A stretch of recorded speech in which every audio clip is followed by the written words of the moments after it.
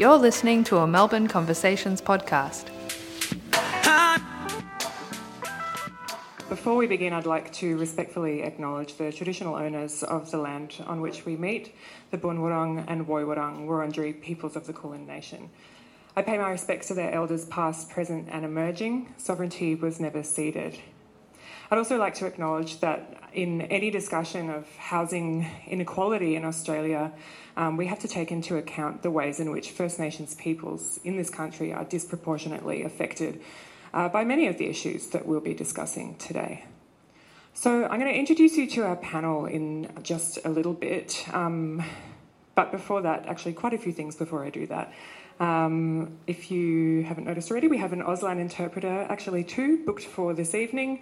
I'm not sure where our audience members are that need to be able to access the Auslan interpretation, but we would like to prioritise seating for them, so just be mindful of that.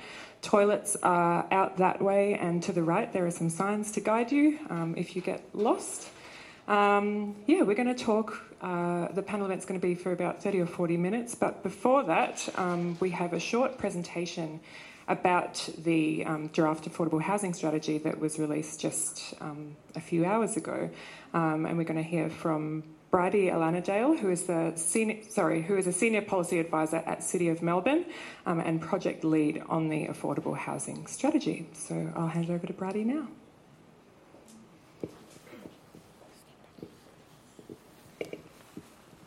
Well, thank you, Sarah, for that introduction, and thank you to Melbourne Conversations for hosting this discussion on such an important topic. My name is Bridie Alanadale, and I am the project lead on the draft affordable housing strategy at the City of Melbourne. These forums are important avenues to discuss really important and serious issues that face our society, and most importantly, to discuss the range of possible solutions. The affordable housing crisis is definitely one of these serious issues. It's been on the Council's radar for quite some time. At the start of last year, we wanted to understand the extent of the affordable housing crisis in Melbourne, in the City of Melbourne. So we engaged SGS Economics and determined that we currently have a shortfall of around 5,500 affordable homes in the City of Melbourne. If nothing is done, the status quo remains and there is no intervention, we expect this gap in supply will increase to 23,000 by the year 2036. So there you see the supply at 3,900 at the moment and the need of 9,000, and then the increase to 27,000 in the year 2036. So the City of Melbourne is a player in the solution to addressing the crisis, albeit a smaller player compared to the state and federal governments. In our draft affordable housing strategy, we have outlined what we think we could do to address the crisis. The draft strategy is being taken to our councillors for endorsement on Tuesday.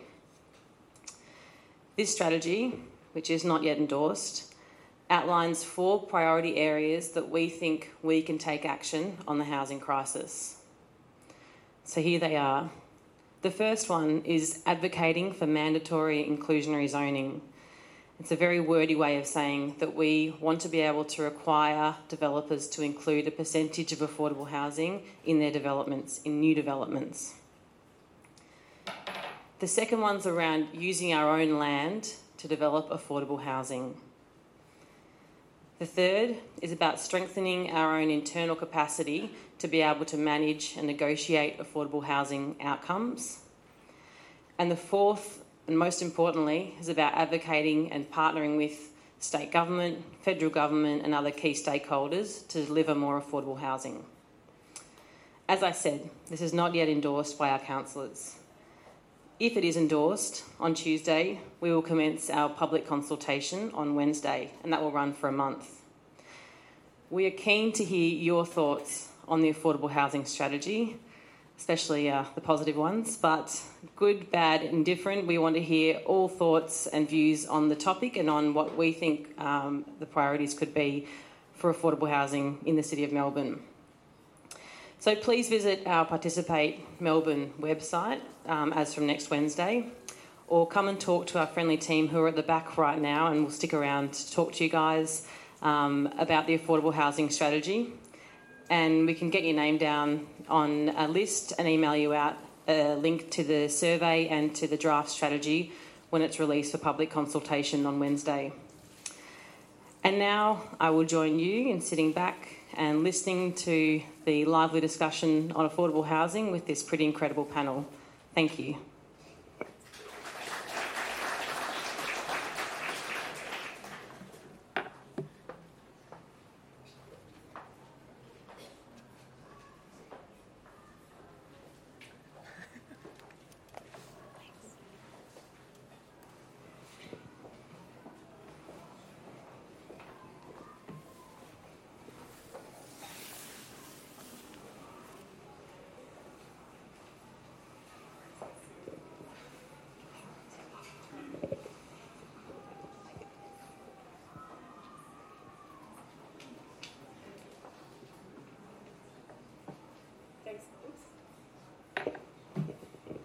Thanks, Bridie, for that presentation.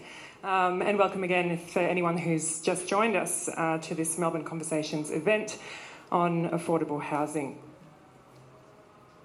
So I'm going to introduce you to our speakers. We have three really wonderful speakers tonight. Sitting next to me here is Timmah Ball, a freelance non-fiction writer, researcher and creative practitioner of Balladong Noongar heritage. In 2018, she co-created Wild Tongue Zine for Next Wave Festival with Aja Kupinska, which interrogated labour inequity across the arts industry and has continued to investigate the links between gentrification, racial inequality and housing affordability in several projects. In 2016, she won the Westerly magazine Patricia Hackett Prize, and her writing has appeared in a range of anthologies and literary journals. Next we have Dr. Heather Holst, the Commissioner for Residential Tenancies for Victoria. Before taking up her role as Commissioner, Heather was Deputy CEO of Launch Housing following the merger of Homeground and Hanover in 2015, when she was CEO of Homeground. Heather's experience spans homelessness services, housing management, tenant advice, policy and research in both non-profits and government since 1989. Heather has contributed to key innovations, including as designer of Homeground Real Estate. Heather is adjunct lecturer in history at the University of New South Wales and a board member of the Australian Alliance to End Homelessness. And sitting at the end, Innocent Karabagega is a law student ambassador and community advocate with great ambition to give back to Australia, the country that he's called home since moving here from Burundi in 2010. As a former refugee, Innocent works to educate Australian youth about the experience of being a refugee. He's also working towards his goal of setting up medical centres in Burundi for persons with HIV and to work for the UN as a human rights lawyer. So today's discussion, as you know, it's all about affordable housing.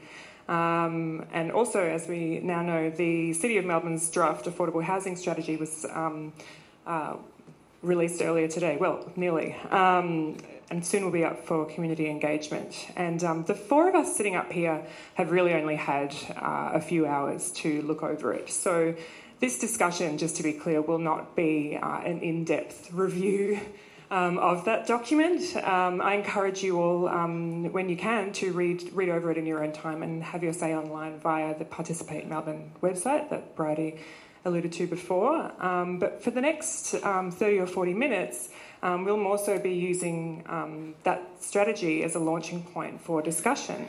We'll touch on some of the key points and the priorities that Bridie mentioned, and we'll talk about affordable housing and housing inequality more broadly in Australia. I wanted to start with a fairly large question for all of you, I'll say.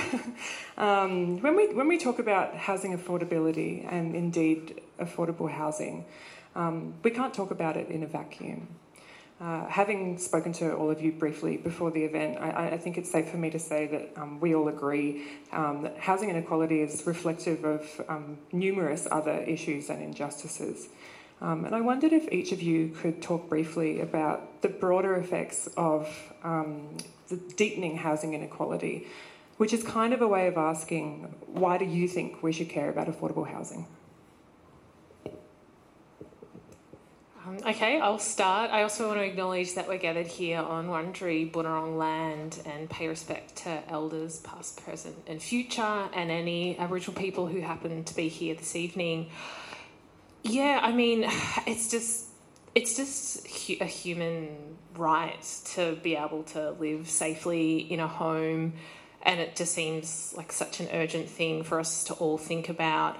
I think almost the challenge is the fact that, to a certain extent, it's really challenging to even accept that we're at this point, that so many people don't have access to safe, long-term, affordable housing, and you kind of sort of think with sort of a country that has an enormous amount of wealth and privileges for certain aspects or dimensions of that country, like why isn't that wealth and equity being shared, and sort of how did we almost get here in the first place?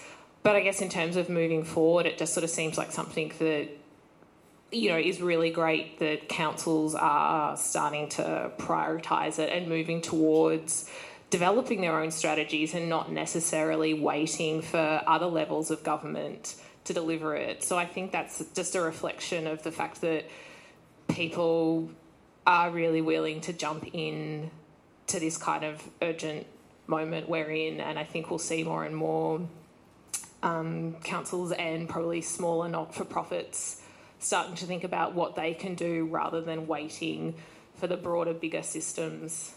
So, Absolutely. Yeah. Heather? Yeah. Well, I think housing, a home, is a sort of fundamental for all of us, and one of the difficulties with it as a sort of an area of public policy is that it's almost invisible if you're well housed and the people you know are well housed. It's like being able to turn on the tap and have clean drinking water, but it's all too apparent if you're on the edge of that. So I suppose the reason I got so interested, all those years ago was I had a bad tenancy experience, and went off to the tenants union, got it sorted out, and then volunteered there, and sort of really got stuck into this interest in housing and how fundamental it is to all of us.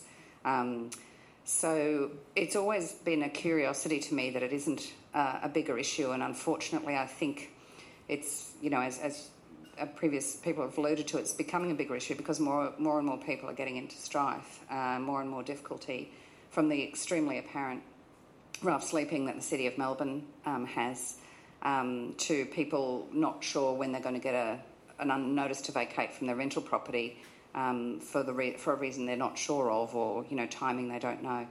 So I would argue that it's absolutely a platform for our lives, for all of us, and Australia has solved this before, but it did have to get into quite a bad way before that was done, and I hope we don't have to keep sort of going down before real action gets taken.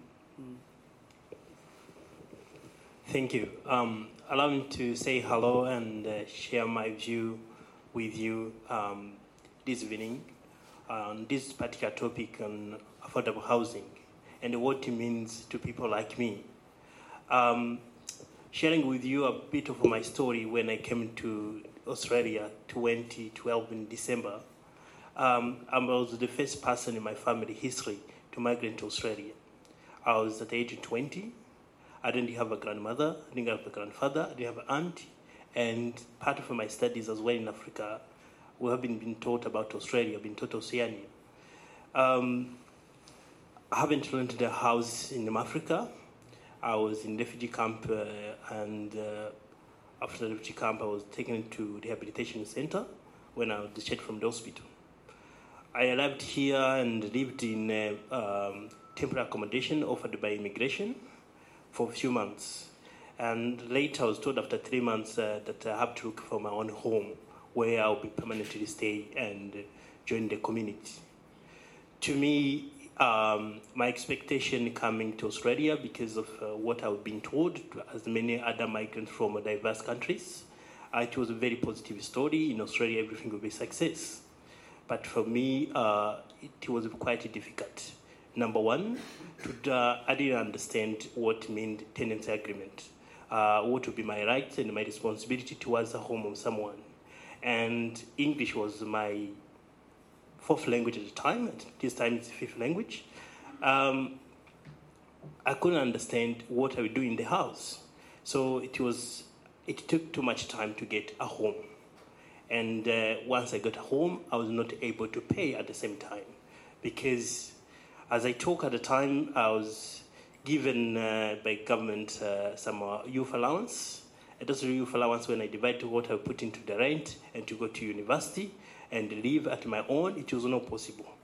So I went through what you call each and every day counting whether I should live on the street or leave school, go to work. And it's not a unique story, because today, with my experience living in Australia, I've seen my friends at university who are not able to live with their parents' home because housing, it's an issue to us, especially us who are trying to do well into the society. To many migrants like me,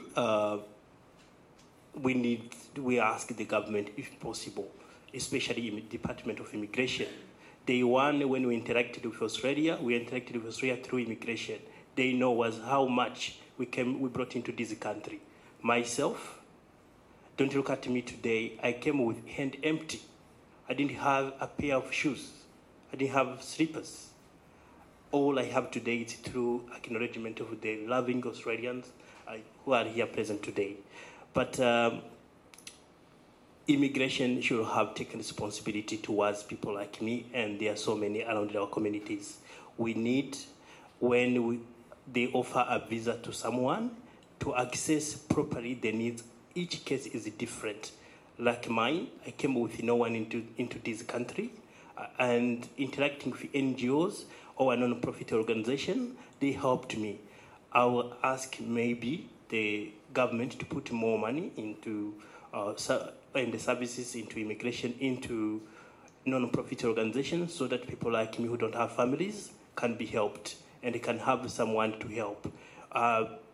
English was not easy for me to understand and to be able to seek assistance around. There were so many opportunities, but from the airport, when they told you that you have to draft a CV, that to go look for a job, and from the airport, from Tamarine Airport, which contract, which work experience did I have in Australia? Only was from Dubai, flying to Dubai to Melbourne. That was my experience, the first time in a plane. But looking for employment, I was asked to draft a CV. I didn't understand what a CV meant. And that was the main barrier for me to have a job at the first stage. Thank you. Thank you for sharing that, Innocent. Really grateful for you sharing your story of arriving in Australia. What do you think was the biggest challenge in terms of finding housing in the first few years that you were here?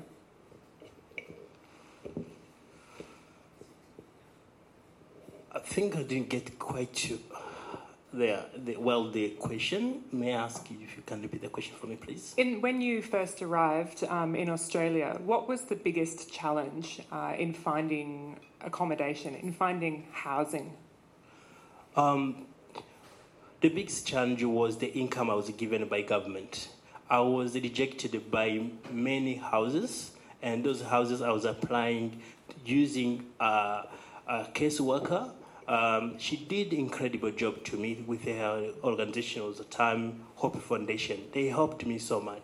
But the issue was the money I was given and the rental property rate, and they were looking at, we cannot give you a home because you are by yourself. If we give you this room, it means you are not going to eat.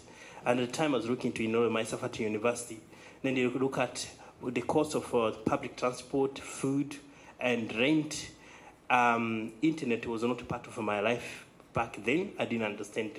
I didn't know internet. It wasn't ever been part of my life in Africa. even the house has internet, and then I was to pay the water, electricity. The money I was given, in fact, was not to look after me, it was to pay those services. Then the question was, did the government allow me to come when they expect me to pay rent, no eating? That's where begging started from. And when I'm hungry, as I was a normal survivor used to survive in a refugee camp, I was to knock to doors, make sure I ask the neighbors at university, where do I find food? Because all my money I had put into rent, water, electricity, and the public transport. In Africa, we were running, we were going to buy food, but here I found no one was going to buy food. I found that I have to pay public transport. Then my money is finished before even the money comes back. Thank you. I want to talk about home ownership. I know that's not explicitly what we're here to discuss, but it is something that is obviously a massive part of this equation. And in Australia, I think is something that's viewed, as a good vehicle for investment, but a virtuous pursuit. I don't know if anyone here saw the 7:30 report recently on housing. The bit that I remember the most is when Brian White of Ray White Real Estate, he said that owning a home is a source of bonding and connection for families. I thought that was interesting. Talks of housing affordability often speak of lowering prices in the private market because home ownership is seen as the most stable form of housing available today. So I want to ask of the three of you, do you think that the conversation needs to shift to be about long-term housing outside of the private market? And how much will new pathways to home ownership really help people? My work now is in renting, and I'm really interested in getting renting on much fairer terms, so that the push factors into home ownership aren't as strong. It is. I mean, Brian White's right. It is more stable because it's. Oh, he didn't say that. Oh, yeah. You did. He said the thing about families. Families, right. Yeah. Well, you do want to know that you can put your child into a school and that they won't have to shift 2 or 3 times. Yeah. So I think there's a lot of work to do to make the arrangements fairer for people who are renting, and more people are. They're renting, all sorts of households are renting as well. It's not just students or newly arrived people like Innocent's talking about that then quite rapidly go into home ownership. It is an enduring type of tenure, and it needs to be on fair terms. We also need to think about how to get social housing bigger in Australia because our population has grown a lot. Our public and community housing hardly at all. So even the proportions that were there aren't there anymore. So obviously a lot of energy needs to go into renting. I think both private and social for it to be on the terms that don't make home ownership the one and only way, and therefore give it a price point that takes it away from so many people's possibilities. Just quickly before you pass the mic, is in your experience, a lot of your job is, advocating for renters and sort of bridging that gap of people who rent homes and being a voice for them. How pervasive do you think is that mindset that you're renting as a pathway to ownership, or like that the ultimate goal is to own your home? Like, how many people sort of feel like that in your experience? I think a lot of people still hope for that. I think more and more people are understanding that's not in the near future. I think it's really solidly embedded in policy making, though. There's just been some stuff about aged incomes, and the assumption is that the pension will be adequate because you don't have any substantial housing costs apart from perhaps a bit of repair. And in fact, you might be able to draw down on what you've paid into your home to supplement. But for less people, is that the case? So I think the old settings in Australia in terms of policy making in all sorts of domains, not purely in housing, need to rethink those underpinning assumptions. Timmah, do you have any thoughts? Sure, no, I mean, I strongly really believe that sort of moving towards renting and sort of understanding that, and I think that really comes down to almost the challenge of the concept of ownership, and a home equals ownership in a colonised country is really challenging. And I think ownership and home ownership is so explicitly embedded in the idea of colonisation and the idea of kind of like possessing a space in a country. So it's really hard to shift away from that mindset as a nation that has and still is struggling to come to terms with everything that has happened. And I think it is really hard. Like, I actually unfortunately missed the recent 7:30 report on housing, but they did another one a couple of years ago, and I thought that was really fascinating because it sort of talks what this sort of shift in mindset in ownership versus renting, and the sort of almost prejudice and the almost fragility that I think a lot of people associate with renting. And these are obviously more middle class, mobile people with privilege. I mean, obviously there's other people who never think about ownership, but anyway, in this, I think it was 2017 or maybe 16, there was a 7:30 report special, and it was more focused on Sydney. And they had this amazing kind of case study on a family. So it was a Sydney family, baby boomers, sort of in their 60s. They had this like lovely home, and their millennial kids couldn't afford housing. So one, the woman and her partner were living in her parents' sort of like converted shed. And they were it was presented as this tragedy, like, oh my gosh, this young white couple, I don't know, in their late 20s, early 30s, they're living in their parents' shed. This is horrific. As a nation, how can we let this be happening? And you just sort of thought, they've made the shed beautiful. Like, they've made this really beautiful space. They're living in inner city Sydney. They've got family support. They had their independence in their converted sort of shed house in the backyard. Never had to worry about eviction because their parents owned a home. There was this like sort of beautiful sort of sense of family connection by having the privacy of their space. But then once a week they would join their parents for dinner. And yeah, I was just horrified that it was presented as a tragedy, because I was like, this should be celebrated. We should encourage everyone who has the privilege of owning a huge home in inner city Sydney or Melbourne to build to share it and build a smaller home for their, troubled, like just disadvantaged millennial kids, which was just hilarious that they were depicted as disadvantaged. And yeah, it just sort of makes me angry that the people in power seem to be completely remiss of what someone like Innocent has had to go through, and is so humble and generous in offering his story.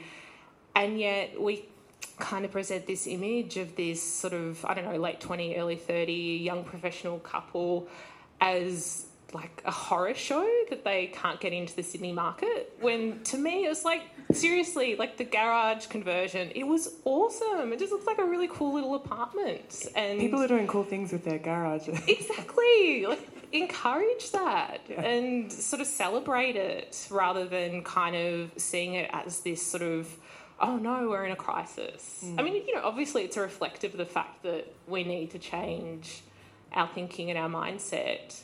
But yeah, I guess just echoing the sort of need to sort of reshift ownership. I think ownership for a lot of people, has some really challenging connotations, I think. And yeah, there's just so many other possibilities.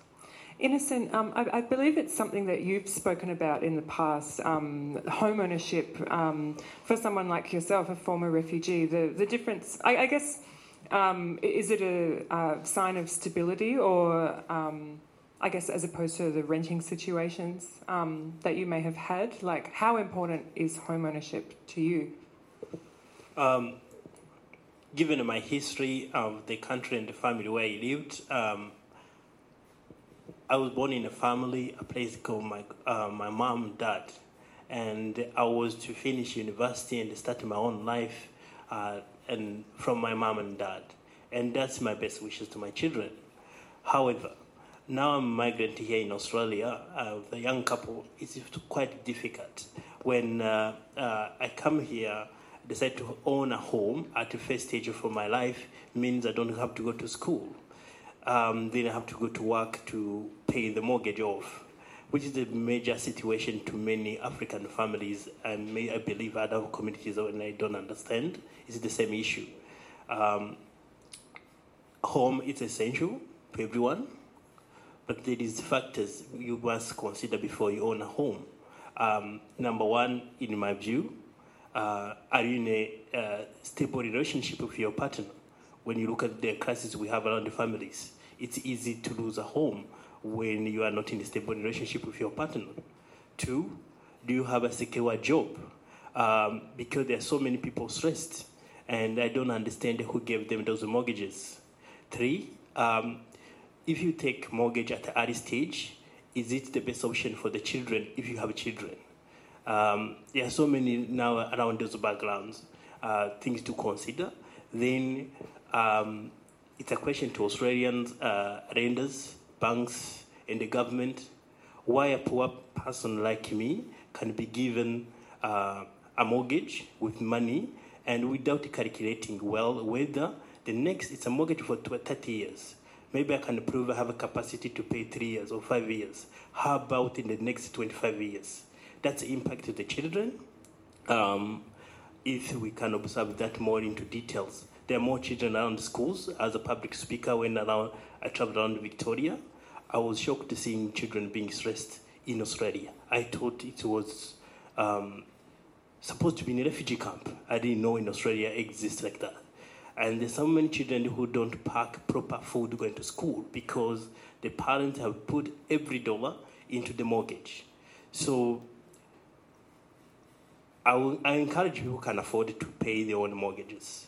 I encourage people who can afford to stop, but at the same time, the lenders not to take advantage of people who don't understand. Emotionally, from Africa, speaking French, I will take a mortgage. But when you look at my finance, I don't believe I'm capable of paying off the mortgage with the child care behind us. So if there's other people in my situation, I believe the banks, we should be looked after by the government, and the contracts here, when you look at the contract and the agreements, many, including myself from law school, I still don't understand well the contract law. It's complex. We go to court, to the bank, they print out all those forms. You can sign a contract of $500,000 within an hour. Have you gone through all those terms and the condition? In my view, I don't understand. Thank you. Thank you, Innocent. One of the key points in the draft affordable housing strategy, I don't remember the exact wording, but was around affordable housing as essential infrastructure. I wondered if we could talk about that possibility for a little bit and your thoughts on that. It is an attempt to reframe the debate, I suppose, and the thinking.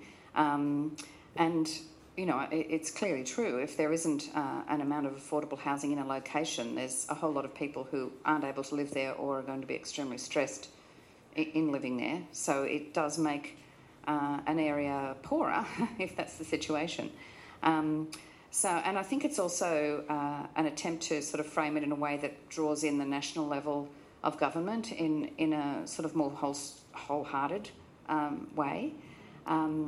So I suppose I think of it as fairly obvious, you know, that affordable housing is essential infrastructure. But I think it's mainly spoken about in those terms to try to explain it to people who don't really think of it, you know, like that they think of it as just a private commodity that you either are able to buy enough of or not, you know, whereas it has to shift across from that space, because that sort of thinking is how we've got so far where we are now. Yeah. Another thing, I know I said we wouldn't go through it point by point, but now I'm thinking about those points, having just seen them up on the projection. One of the other points was about inclusionary zoning. And I wondered, mandatory inclusionary zoning, I should say, which is very different to voluntary inclusionary zoning. I wondered if you had, if you had any thoughts on, I guess how effective or important that is. I know it's been touched on in the past in South Australia, in New South Wales and in the ACT to an extent, but Australia doesn't have a massive history of inclusionary zoning. So, I wondered if you had any opinions on that point. Yeah, I'll start. I think it will help. I think if it's properly done, where the definition of affordable housing is properly made, so that there's no kind of slippy slidey. What we mean by affordable housing is, something too expensive. What we mean by affordable housing is, a certain number of below market things that can be bought. It has to be affordable rental by, well-defined definitions, which I believe there's work going on with that. It's produced housing in South Australia that I know of. I don't know much about the ACT situation, I have to confess, but it's produced a lot of housing in the UK as well. So it has to be part of it. No one thing will do it, but it's part of it. And then if it's made sure that it's kept, it's not just there for a few years and then, it dissipates, that's also very important. The way that it's managed is extremely important because otherwise that could be, not okay for people. So there's a bit in it.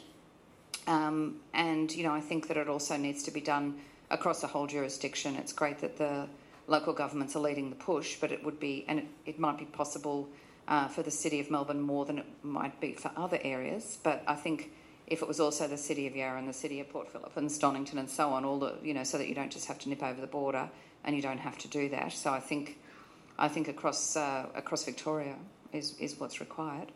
But it has to be really firmly done, and then they'll have to hold to it as well because there'll be pushbacks on it, and it has to be given a while to see how well it can work.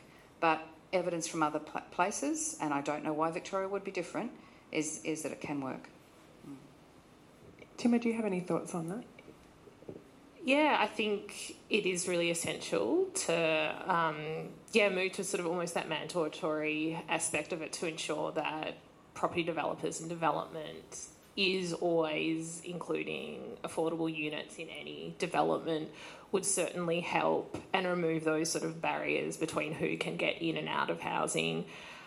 And I think it's sort of like moving into also having those sort of almost more difficult conversations of, because it's such a economic driven industry from the private sector, kind of ensuring that, affordable housing is still of a certain quality and there's not this massive disparity in development between what the affordable units versus the more market priced units look like, and then even sort of moving beyond that, trying to also somehow legislate or through policy really think more about rent control and rent regulation too. So it's not just that first step of, we delivered 3 affordable units because we had to, but what are the mechanisms to ensure that all the affordable housing is protected for the next 500 years of renters? And I think, rent control and rent regulation, to just know that you can rent a house and know that it's just not, the rent isn't going to continually increase all the time and that you're protected, because we all know that wages don't often increase and people lose their jobs, and those are the conditions that see people then moving into a housing crisis, if not, in the worst case scenario, a homelessness situation. Heather, how does, just speaking of rent control, is that something that comes up in your work as Commissioner? And I wondered if you had any thoughts on that in the context of Australia and Melbourne. It was really interesting that it didn't get in the reforms. So I think there were a few submissions about it, but not even most of the advocates in Victoria were willing to put that forward because it seems such a fast step from where we are. Where it did get in a little way is in the longer leases. People might be aware that you can now take out a longer or ask for a longer term lease than the 6 or 12 months that have been quite normal. And there is, within those longer leases, notification of when the rents are going to be increased and by what percent, if they're going to be increased. So that's the closest this tranche of reforms has got to anything like that sort of transparency around rents in the private market. And that's why one of the great attractions for social housing is that people know that the rents will be connected to their actual incomes. It's one of the big attractions.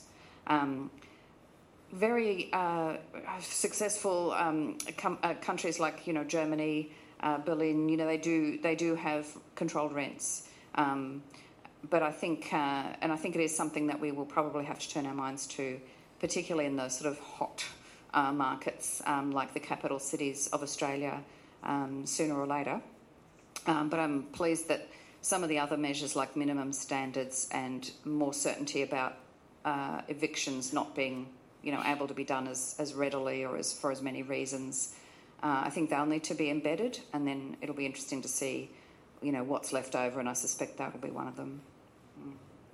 Rent control is one of the ways that I think the government can take responsibility for housing affordability. I wanted to ask about public housing. I think there's probably a lot of people in the room who could keep me honest on this, but I believe Victoria has the lowest rate of public housing in Australia. I think it's 3% of housing stock.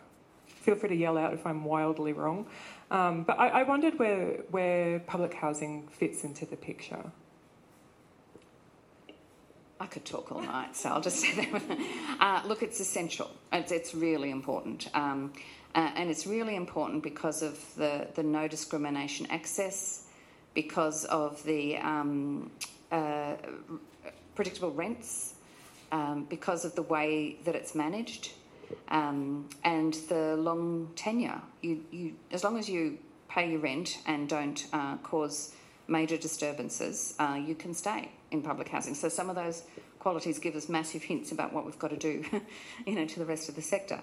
But don't underestimate that no discrimination access. That's actually hugely important for people. And there are some people who are going to need, a bit of forgiveness at times when they become ill or other circumstances happen. And public housing is the place that can much more readily happen. So I think we need more, and we need that to be part of plans, as well as other measures like mandatory inclusionary zoning and residential tenancies law reform, services for homelessness that Innocent calls out. So all of these measures need to be thought of and matched to the real needs in the communities, and done as an integrated set of measures. Go on, Innocent. I would try to link up with the topic with the current issues we have inside our communities. Inside our African communities, when we gather together and we try to see what is going on here, the main issue we have is employment. We love to put our own children in our own home, like everybody. I believe everyone wishes to put his own family in a safe community. Once we get jobs, secure jobs, the issue of affordable housing will go accordingly to our salaries. We do say in Swahili, tunataka kazi peke yake. Jobs can resolve issues we have into our communities. And whether we can discuss of what can we do to get into a proper housing. Once you are on this social welfare, it's a crisis. There is nowhere else. I've been traveling around Melbourne. There is no safe place to be on a social welfare with family. Even a single parent, even a single person is not happy. To discuss more broadly in reality, we need more jobs for our community members, to pay tax, and to create opportunities for others. Thank you, Innocent. Did you have anything to add to that, Timmah? Yeah, I think for me it just brought up such an amazing comment, and I think something that I really believe in is that we look at housing as an isolated issue, and we look at housing in terms of sort of almost the economic barriers, the barriers around not enough available space in where people want to live. But yeah, it is fundamentally broader than that. It is about sort of social equity and access, and being really cognitive of the fact that, yeah, certain people are marginalised and there's huge barriers in getting stable housing because they're facing such huge barriers in their careers. And so it's kind of like, yeah, sort of really addressing those sort of wider social issues. And I think that sometimes it feels like we're so sort of driven on the sort of more obvious planning policy responses to housing, whereas, yeah, I think Innocent's comment was like really, really probably like one of the most pivotal things is that it's not actually the sort of technical affordability. It's like, well, why are some people not able to afford it? And that is about employment, and so much of the reason why some people are challenged in terms of gaining higher professional jobs is around social inequality. So, yeah. I think we were talking about this before this event, but we've spoken a bit about the role of government in affordable housing, the role of the private sector and what they can do in building new developments. Where do not-for-profits fall in this? Like, I know, Innocent, you've had a lot of experience in terms of knowing what's out there, gaining access, pathways to information as someone who's newly arrived or who was newly arrived in the country. What role do not-for-profits play in all this, and how much of that work should be the government's job?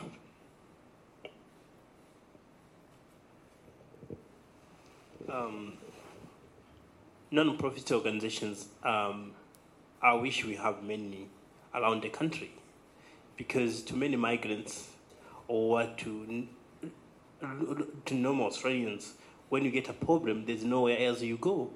In Australia, you just go to a local government service. And people like me, when I came to this country, I was looked after by a non-profit organization. That was my starting point from the airport. They welcomed me into the country from the airport. They taught me how to use Australian dollar. It was my first time to hold a dollar in my hands. And they showed me how to use the public transport. So that beginning, when you lose that beginning, there's nowhere else you can go. By providing such services like interpreting, getting services, someone to translate for you, because you coming here, you're speaking Swahili or Kirundi or Rwandese or Congolese, Dinka or so many other languages.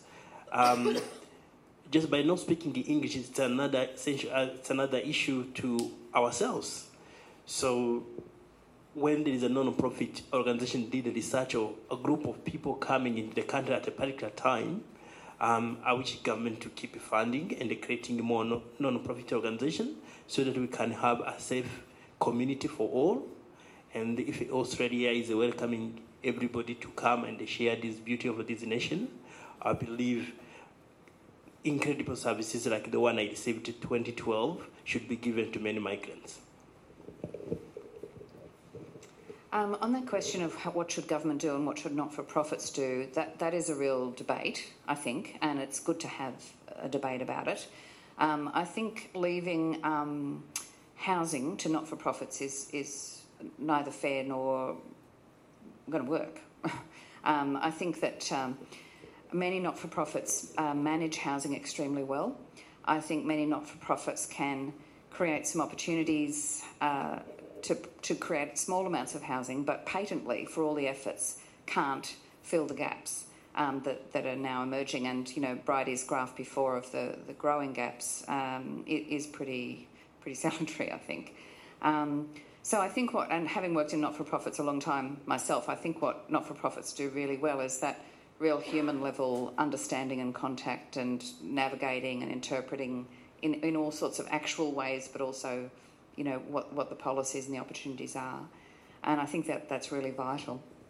But when it comes to something, like every citizen, every person in Australia, not just citizens, but every person in Australia being adequately housed, it can't be left to not-for-profits, and that's where it gets a bit alarming. I wanted to shift the conversation slightly and ask about, I guess, the implications of climate change, recent events like the horrendous bushfires across this country on affordable housing, and if that's, in your experience, changed the conversation or the conditions.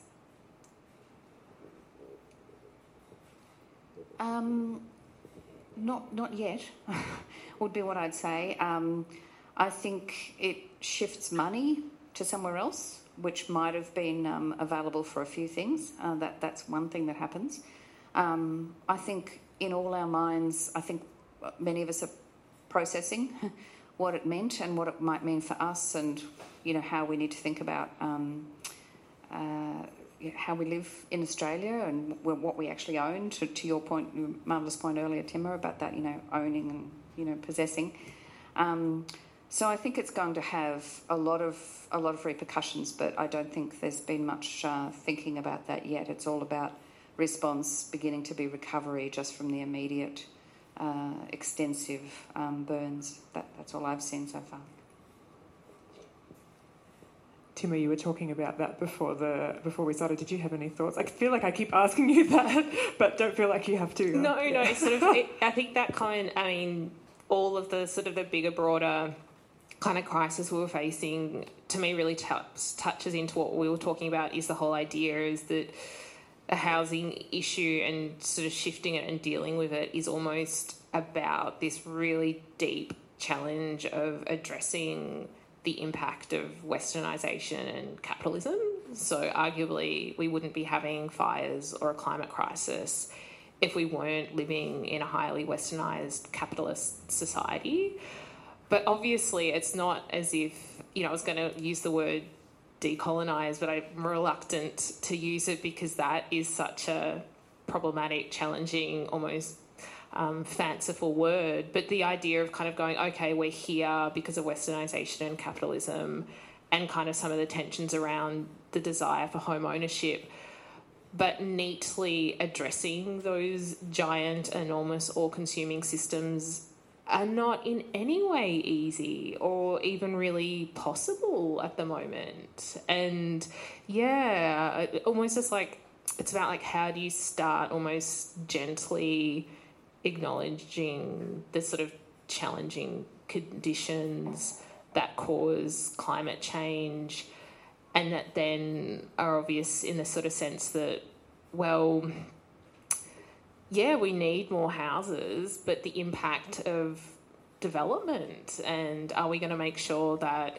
as we increase development to deliver affordable housing, are we also going to make sure that we can maintain tree canopy and conserve the small pockets of natural environment in urban spaces to mitigate the impact that all the new housing is going to have on the environment? And can we unlock speculative properties before we build new properties too? Absolutely, yeah. Let's look at sort of vacancy rather than, the need to sort of build, more apartments too, definitely.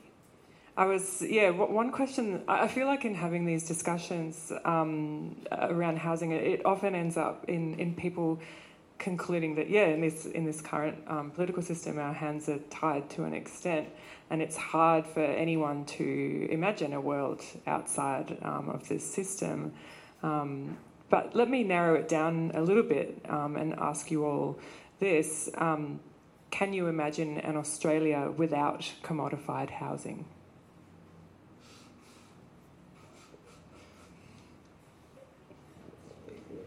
No, it's very hard to imagine. I would just remark on that emergency, the bushfire. I'm not the only one to say this, but isn't it interesting, the difference between the response to people who lost their homes because they burnt down to people who've lost their homes for other reasons, or, isn't that interesting? And, can't we mobilise when we want to?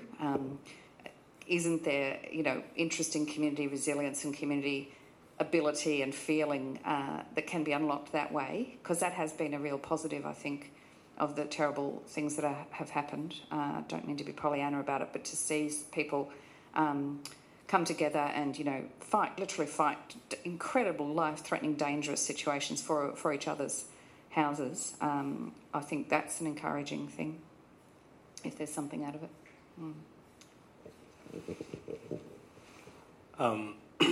I always think about Australia and compare to other countries I've lived in my life, and I always get to understand Australia when I'm outside Australia. I think it's a privilege to be inside Australia, especially discussions like this. It's happening elsewhere in many countries, and the discussions are not allowed, are not in the public domain. So we should as well thank government for the effort is making towards what is needed in our local communities, because so many other countries where I know people are going through major other problems more than this. So Australia is doing well. But when it comes to housing now, we're in the 21st century, in a first-class world, and where we expect to be the first citizens of a country like Australia.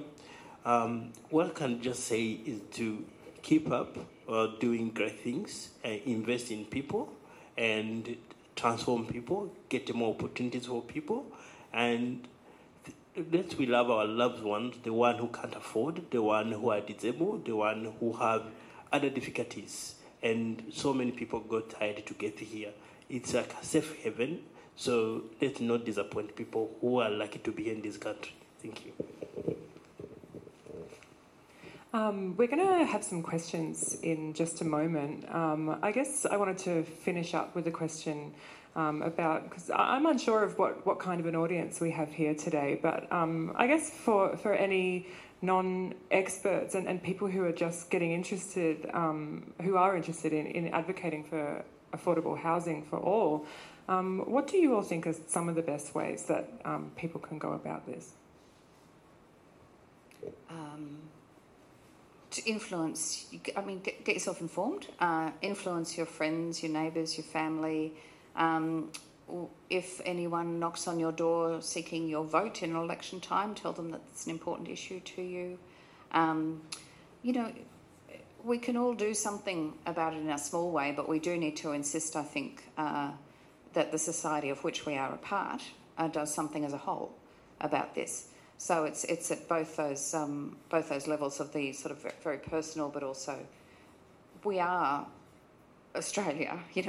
We vote our governments in. They are there to do what we send them to these various places to do. So send them with some instructions, I'd say, about affordable housing, even if you're happen to be at this time well housed yourself.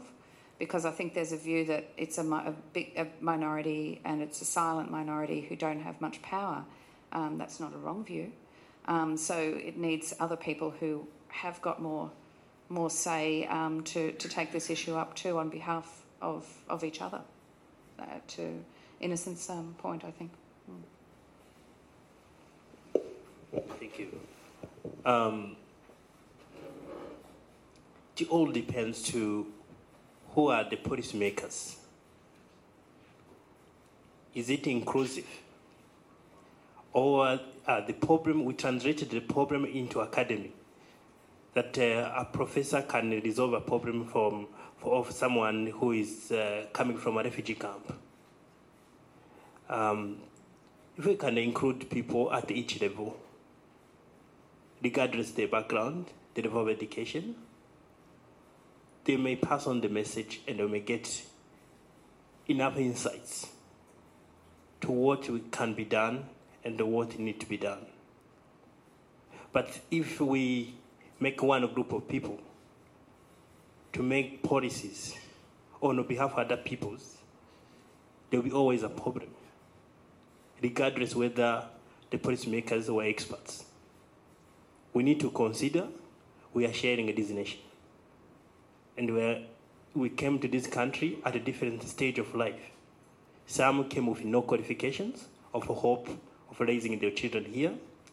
Others came here with qualifications, and even those qualifications are not considered. There is an issue of overseas qualification within Australian communities. Many doctors from overseas, many engineers, many nurses, when they reach here, they find it very difficult to practice, and they have to go back to school. That create issues towards their own families.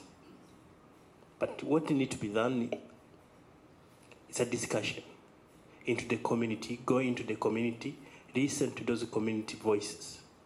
People, they need representation.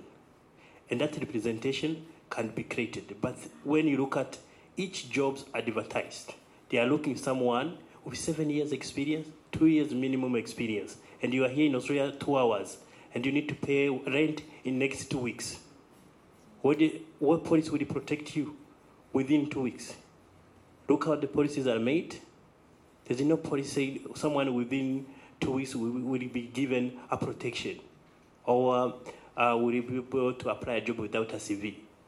Those are the issues we have inside the communities. And people are going through hard times because we don't understand where the policies even are made. Some of us, we saw televisions here. Back home, we didn't have electricity. We didn't have televisions. So when you come and tell us there is a policymakers who are protecting us, we didn't even hear through televisions. Went to the news, we put our own CDs, we watch our own movies back from Africa. That's what we understand. So it's up to the government to protect each group of people. They know where they get it from. And they believe that these people will get their future here through policy makers, because it's only through policy. If we don't have inclusive policy, we always have problems into our communities. There will be someone who is suffering because his voice, his needs was not being part of the discussion. Thank you. Thank you. Yeah, no, I really just sort of echo what you were saying, Innocent. I think for me, what I sort of have found as a real challenge is that the industry and sort of my experience working in sort of different urban planning roles is that everybody who has decision-making power, people in senior roles, management roles, it seems to be an overwhelmingly white industry. And I think it's not appropriate to have a very sort of white, cisgendered, heterosexual, middle class, upper middle class people making all of these really crucial decisions purely because they don't have the lived experience of the diverse communities they're attempting to plan for.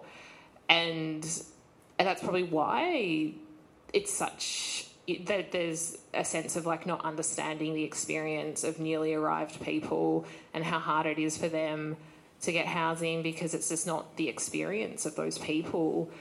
And yeah, really sort of creating the pathways and really sort of almost shifting power structures in terms of who is always in the leadership roles in these industries. And that's, I mean, it's huge. Again, that's something that kind of unfortunately feels almost intergenerational to get that change. But I think there is a real problem in the sort of, well, my experience in kind of like different roles in this sort of sector is it's very rare when you come across someone from a different kind of sort of class, racial, gender, diverse sort of sexuality backgrounds. It tends to be a certain type of person, and I don't think it's always a great model for those people to be the decision makers.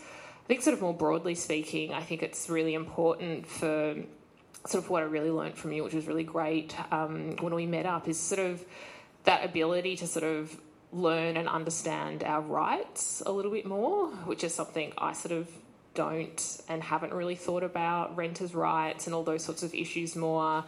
And yeah, I mean, it's hard in terms of what people's backgrounds are, but that ability to get more involved in advocacy and lobbying and sort of really push for change.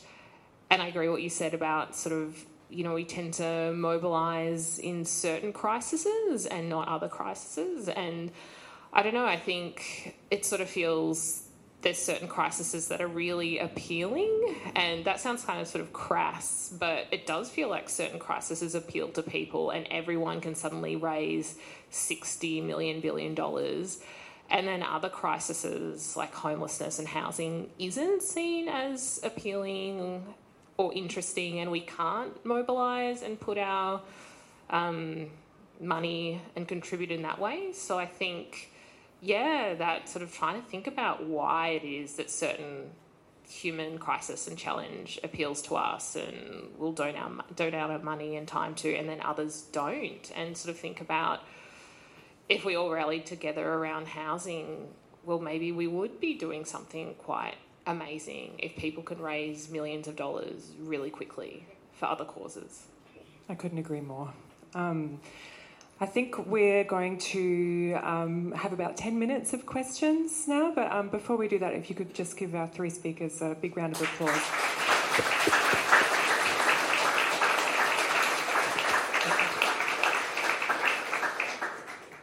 So I think we're going to pass around a mic, and if you could just talk right into it, that'd be good. All right.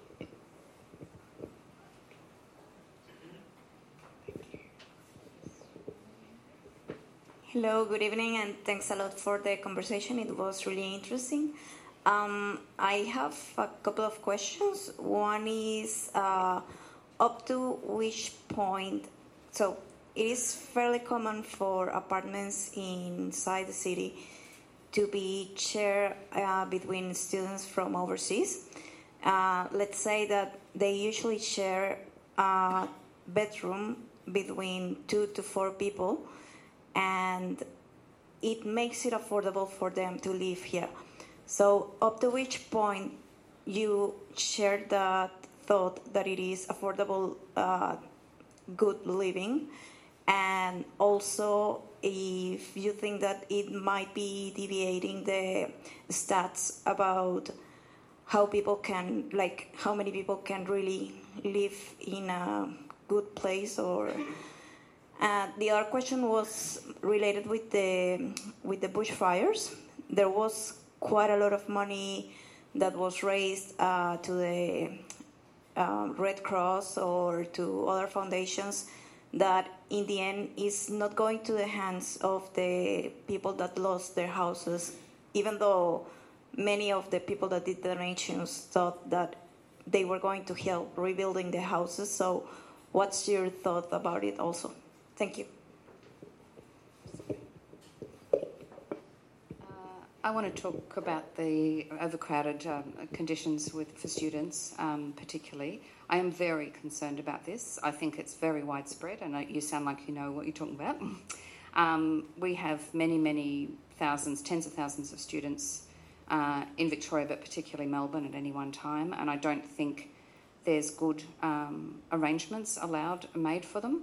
And so, like Innocent so well described, you come to the country without references or knowing how the system works, and you end up paying a similar amount to what you could pay for a decent a share house where you have a bedroom of your own. And I am very concerned about the exploitation, as I see it, that's going on there.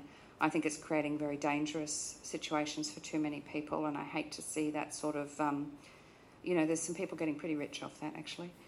So I'm working across several areas at the moment within the city of Melbourne particularly, which I understand is where the situation is the worst. The powers that, because they are essentially rooming houses but they're behind big doors that the local council inspectors can't easily get in through to have a look or see from the street that something untoward is happening there, and they need to. So there are some laws that cover it, but not properly. And then the students are not being assisted by the educational institutions that are attracting them here enough to know what their options are. And sometimes people are pretending to be your friend. I will sort out your housing for you, just give me this money. It's no good.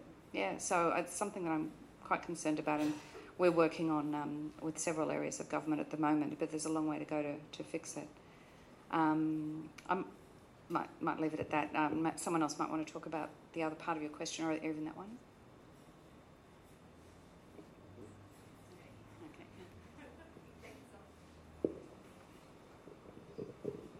Hi there, my name's Jen, and I'm interested in tiny houses. You probably know that the tiny house movement is increasing, but what I'm finding in trying to build one of my own is there's not a lot of understanding from councils about how to better work in with tiny houses and the benefit that is to our society in terms of being more sustainable. What do you think about that? opportunities and threats? I think it's an opportunity. I think that it'll take a while, probably, for councils to catch up with it.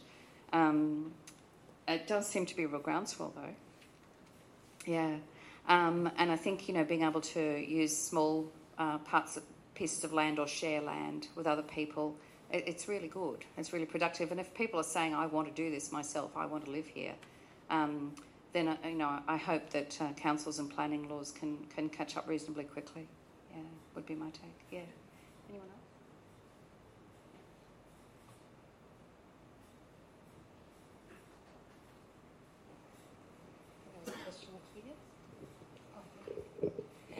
I just wanted to ask a question about the public housing land, particularly in inner city Melbourne, highly valuable, which is being hocked off by our government.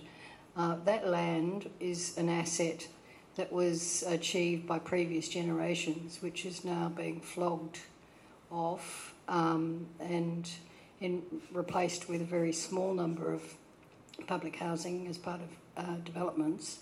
And it's really a deficit to the public asset base. What can be done to stop this? Look, I'm not working in that specific area at the moment, so I'm not actually really current with it.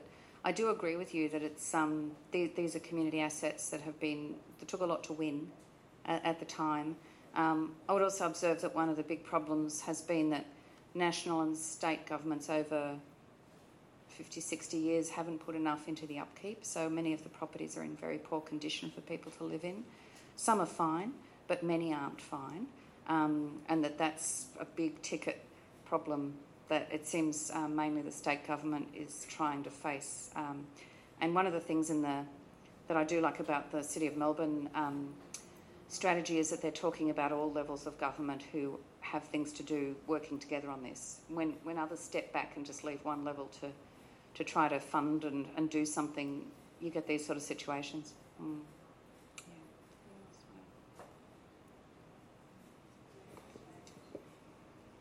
Oh, thank you. I'd just like to refer to the tiny house project, which I think is fantastic. But there are other areas of creativity in urban design, in architecture and so on, which could produce very efficient suburban housing. I don't believe local government want to see this sort of creativity and different types of housing. I think that, in essence, local government don't want affordable housing.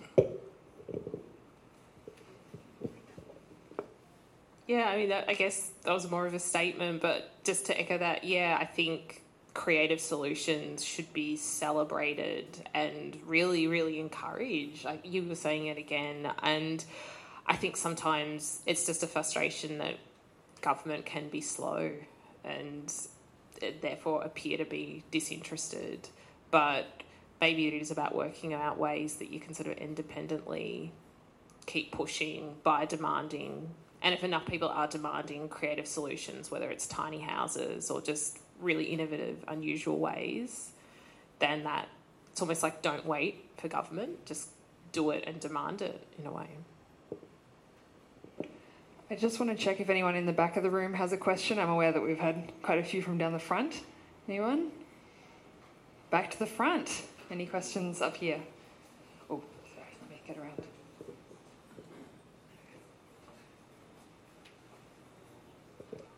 Thank you all. It's been really great listening to all your comments this evening. One question I have, what are the pros and the cons of the NRAS? Because I remember seeing a property investment program a few years ago, but people were going to New Zealand and buying 1, 2 and 3 houses because they were assured that the government, it'd be a secure investment for them, even though the return was lower. But it was a long-term investment. They were happy with that. They could walk away, forget about it, accept maintenance, etc. And it gave housing to the local people. So what is actually happening with the NRAS in Australia at the moment? Because I actually thought it was a good model. I don't know. Again, I'm not completely current. NRAS is the National Rental Affordability Scheme. It's a national program that encouraged purchasers to buy a property and rent it at, I think it was 75% of market rent over a 10-year period, and then you've got a tax concession for 10 years to do that. These are coming up to expiry now, and so a number of them will be, flipping over into, I don't know, either the owners might sell them. They had to rent them, obviously. So there's really been no, as far as I can understand, transition plan out of that, and there's quite a few thousand of those properties. But it's an example, I suppose, of why we need real long-term bipartisan sort of policy around housing. Otherwise, people get exposed to those sort of, changes of mind, I suppose, by governments when governments change. That's all I could say about it at this stage.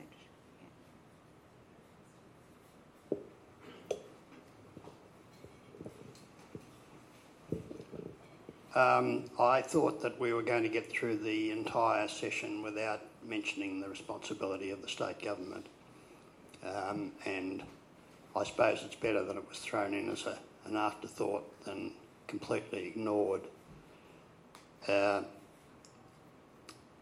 Credit Suisse ranks Australia as the wealthiest country on the planet in terms of median wealth.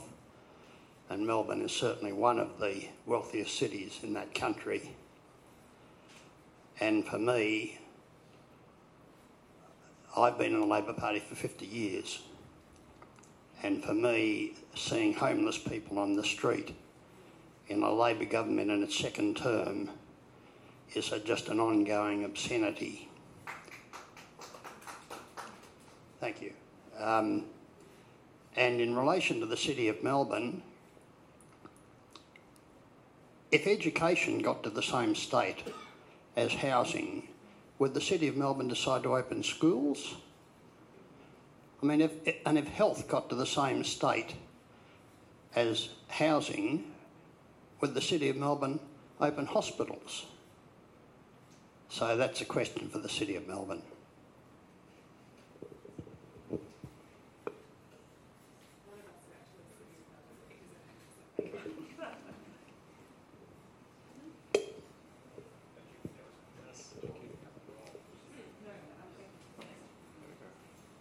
Cool.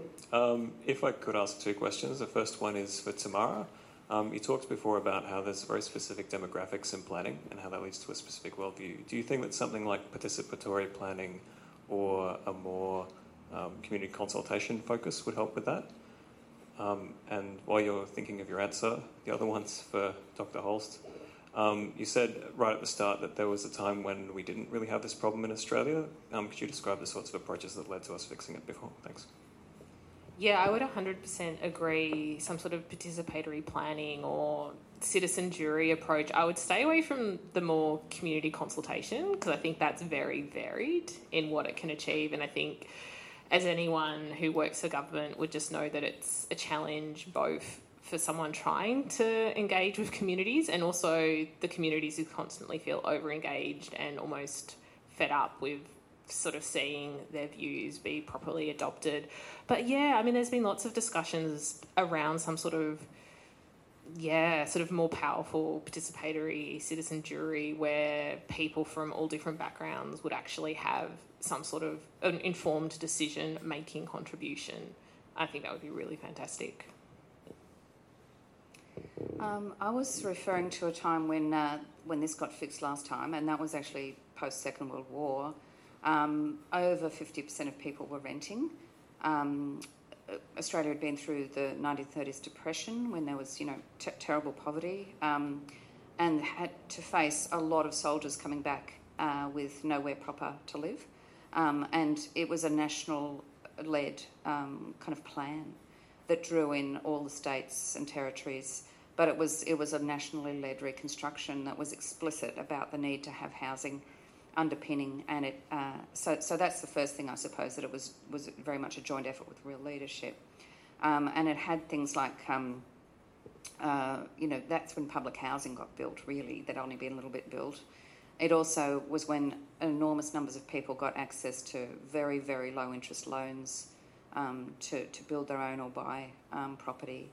And it was really a sort of an effort that was thought about across Australia. There were some pretty spectacular exclusions, like Aboriginal Australians, for example.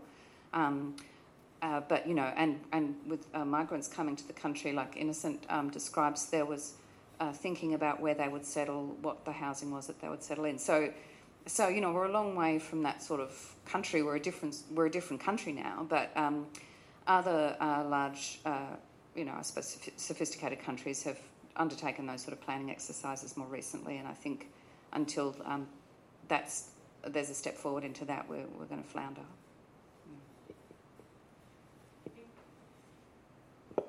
I think that's about all the time we have for questions.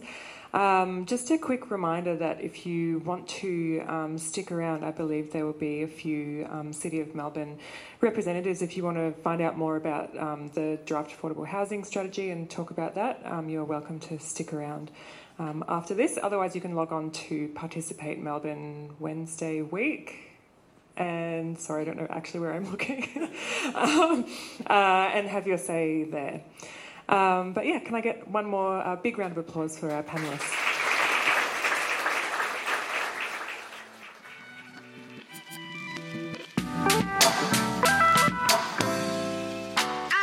Thanks for listening to this Melbourne Conversations podcast. To find out more, visit melbourne.vic.gov.au/Melbourne Conversations.